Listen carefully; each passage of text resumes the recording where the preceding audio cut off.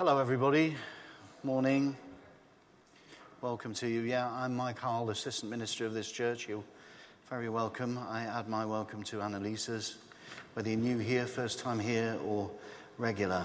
So we're just begun actually a sermon series on this story of Joseph, as was said earlier.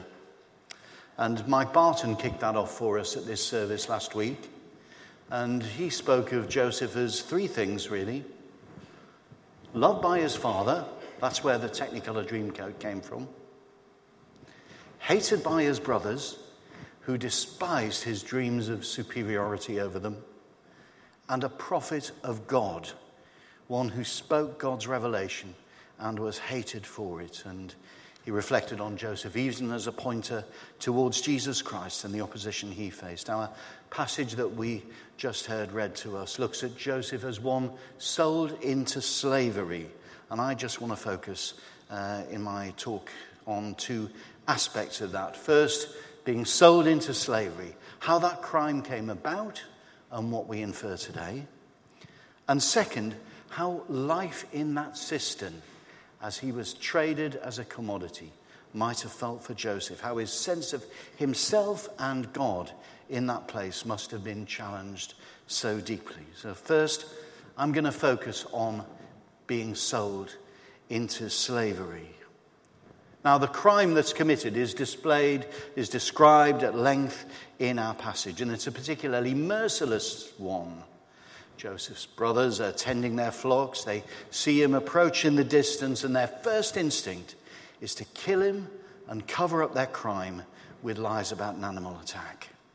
You see, they're still festering over Joseph's dreams, and they want to get back at him for his presumption. They can't see God in those dreams, just a brother who they need to mock, mistrust, and by whom they feel threatened. Now, Reuben, the elder brother, has a better instinct and wants ultimately to free him. But it's agreed that they throw him into that empty cistern, that empty well from which he can't escape. And then the coincidental arrival of Ishmaelite merchants gives them a different idea to sell Joseph into slavery, ultimately in Egypt, under their control. That way, they wouldn't be guilty of spilling his blood, whilst being able to produce Joseph's robe to their grieving father, smeared in goat's blood as evidence of his death in an unknown attack. I called their crime merciless. Let's see what the ingredients are that make it so.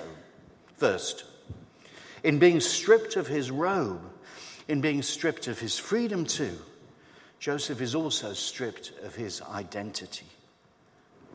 Without identity, a specialness before his father and before God, Joseph becomes a tradable commodity in his brother's eyes. There's also a secrecy to the crime of selling on Joseph. He'll never be seen again. He'll never be able to tell his version of the truth. He becomes unseen. The chance arrival of those Ishmaelite merchants creates a marketplace, a primitive network for the sale of such a young boy. And there's financial gain for his brothers, 20 shekels, we're told. Who knows, perhaps 10 or 15 grand. For the merchants, the value is in the potential exploitation of Joseph in the future, whatever that involves. Oh yes, and at the end, there's a grieving father who he believes will never see his son again. Those are some of the ingredients of that crime. And in all the merciless calculations of the brothers, two things are underestimated. First, Joseph, and second, God. And the two in combination. We'll hear more throughout this series as the weeks go on about why those miscalculations were quite so great. That a God who seems almost absent from the story at this point was able to work in its aftermath quite so powerfully. But I believe it's simply not possible in all conscience to pass over the description of that terrible crime and all its ingredients without putting them in their contemporary context. This is the most explicit description in the Bible of what we now know as human trafficking.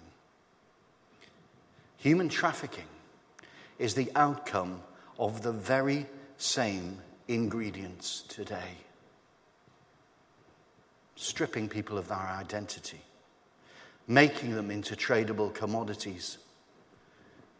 A crime that is unseen and unknown, invisible to so many of us. Networks and marketplaces that make it possible. Financial gain and exploitation. And families who grieve as their children often are taken to places where they'll not be seen again. Human trafficking has the same ingredients today. Human flesh, human work, human organs carry value to the unscrupulous who can work with the same motivations as the brothers and those merchants. It is the fastest international organized crime in the modern world, second only to drugs in value. It's international, but it's also local. There were 4 arrests last year in a single case in Esher and Walton-on-Thames for the trafficking of vulnerable women from Southeast Asia who were being exploited in hotels around Gatwick airports. It has millions of victims, often as innocent as Joseph. Lured from poor living conditions with no prospects of improvement, its victims are often so gullible to promises of better lives, more money, housing. Some may be taken forcibly from families or even sold on by desperate parents and exploited elsewhere for labor, sex, or even their organs. They are far from sight and unseen, with no voice of their own to shout for a rescuer. I've included, instead of a summary of my talk in the green sheet inside your leaflet, some information, some places that you can go to find out a little bit more about human trafficking if you're moved to do so. But also in that is something called the Freedom Prayer, which I'm going to suggest we say together in a moment. Because that prayer reflects that human trafficking, of which Joseph is that early example, is an absolute denial of all those things that God wants us to be. Why and how he created us. It's a crime against humanity, of course, but it's also a crime against God. And as Christians, we're called to stand up for those who have been robbed of those things given by God. And so it's a relevant prayer for us too. So I'm just going to suggest at this midpoint really in the sermon that we fish out our green sheets from those orders of service and say together that freedom prayer. It's a prayer that expresses much of what I've said already. And in bold, you'll see there words that we can say as a congregation that just lifts those people to their loving and creating God. So I'll say the words that as they lie, and then we'll say together those words in bold which start, Father God of freedom. Okay, all set. Let's pray. We've heard the voice of freedom crying, let my people go.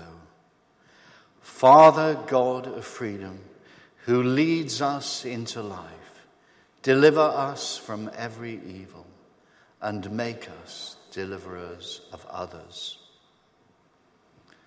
Where chains restrain God's chosen children, where humans trade in kin and skin, may our words pass on your promise of a land where liberty is sweet.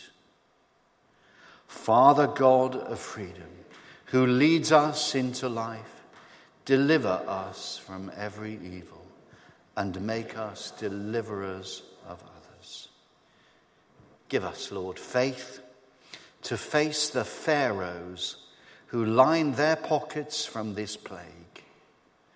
Send us as salvation sponsors, willing servants, slaves to love. Father God of freedom, who leads us into life, Deliver us from every evil, and make of us deliverers of others. Amen. So there we are. That's the prayer of freedom. And that may be something we want to take away and look at during the week, or pray, include in our prayers this week. And as I say, there's more information both from the Church of England website and their linked charity Stop the Traffic on human trafficking. We're going to turn now to the second part of the sermon, which looks very much at Joseph's life in the pit. But I hope you don't mind if I give you a short diversion at this point with a short story. It relates to Joseph in a very different type of pit. And it's a story that happened to me earlier in life when I was about 21. I was living with my brother and some of his friends at a flat in Ealing, yeah.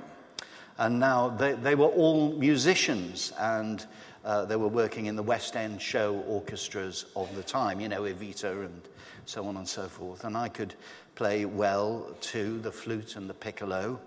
Now, one of the flatmates there, Andy, was doing a very long season in the band for Joseph and his amazing Technicolor Dreamcoat at the then Westminster Theatre, now knocked down, I think.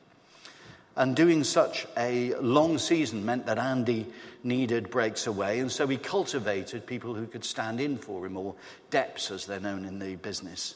His part in Joseph, in the band in Joseph, was to play the flute, piccolo, and also the clarinet, and he wanted to cultivate me as someone who could dep for him from time to time.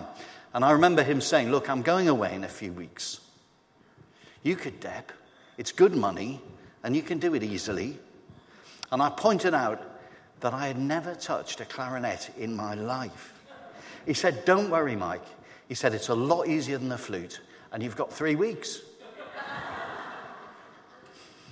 And when the moment came for me to play in the pit for Joseph, I have never been so ill-prepared or nervous about anything in my whole life before or since. And I cringe even now to reflect on what an utter shambles I made of it with no rehearsal. Everything, when played live, seemed at least twice as fast as I'd practiced it. I played in some of the wrong places, in some of the silences for sure. I could not wait to get back to my job in marketing.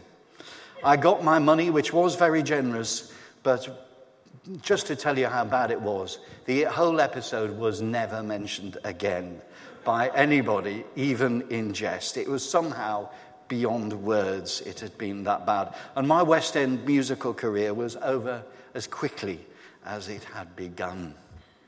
Well, that's a real aside, but I thought you might want to hear it because it was Joseph in the pit.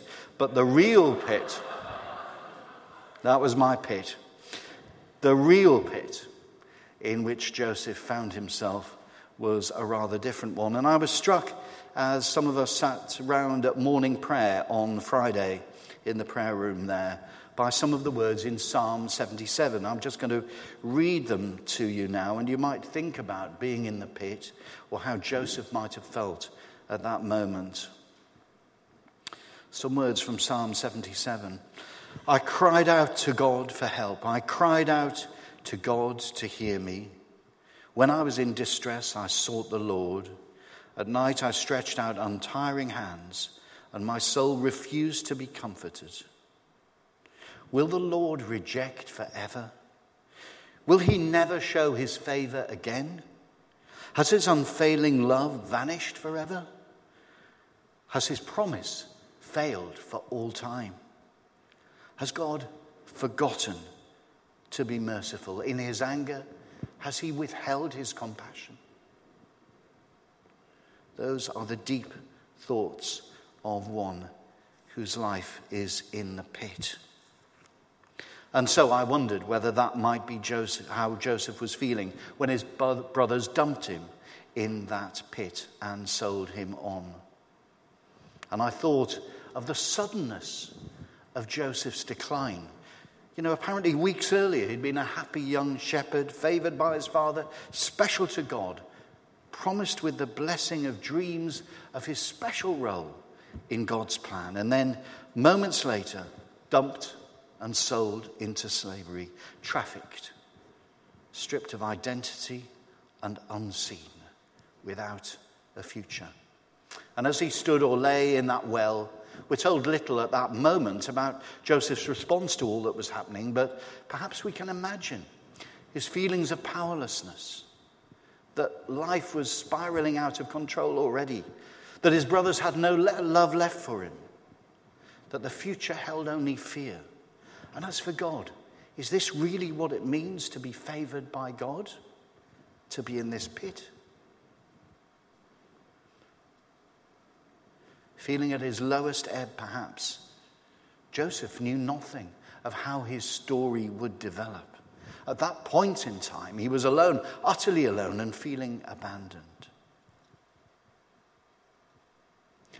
Maybe that's how Jesus felt when at the Mount of Olives on the eve of his crucifixion, being in anguish, he prayed more earnestly, and his sweat was like drops of blood falling to the ground, Luke writes. Or when the next day he cried the words of God's abandonment, my God, why have you forsaken me? Why are you so far from saving me? Maybe that's how we feel. When we suffer times of hardship, we feel abandoned, that God is absent, that the things that we believed in have sustained us are no longer real and can no longer give us authentic hope. Perhaps then we feel alongside Joseph in the pit. And our suffering, of course, is amplified many times in the tragic lives of the trafficked that I spoke about earlier. Now, Joseph had dreams to cling on to, perhaps, however distant those dreams might have become. Jesus had the divine plan of redemption to fulfill, incredibly hard though that was to execute. What do we cling on to? We don't always have the luxury of a rear view mirror or a vision of the future that puts our suffering into context. We don't always have a view of what God has in store or how things might develop. And at those times, we might feel guilty for being faithless. We might feel out of love with God or out of love with ourselves. That's okay. Why is it okay? Because as I've reflected on the story of Joseph in the pit this week, I've come to the conclusion that, like the Bible, life nearly always has another chapter to come. The writer of Genesis ended chapter 37, as we heard, with the cold words that the Midianites sold Joseph on in Egypt to Potiphar, one of Pharaoh's officials, the captain of the guard. Yet, that may be the end of chapter 37, but there's a chapter 38, a 39, and one after that. God is always moving, and the story always moves on. We're part of his story as well. We're part of that phase in God's great story where the followers of Jesus, among which we are numbered, rise from the pit and spring up round the world awaiting his return. And we know that there's a more glorious phase to come in a new creation. But for now, we are where we are. There isn't always a happy ending at the foot of every chapter of Joseph's life or of ours. We know that, and we don't always expect it. But there is a flow to the story from which we can draw hope, even from the depths. That's a story, God's story, which will unfold week by week as we continue to hear of all the remarkable events that surround Joseph's and his people's transformation. Amen.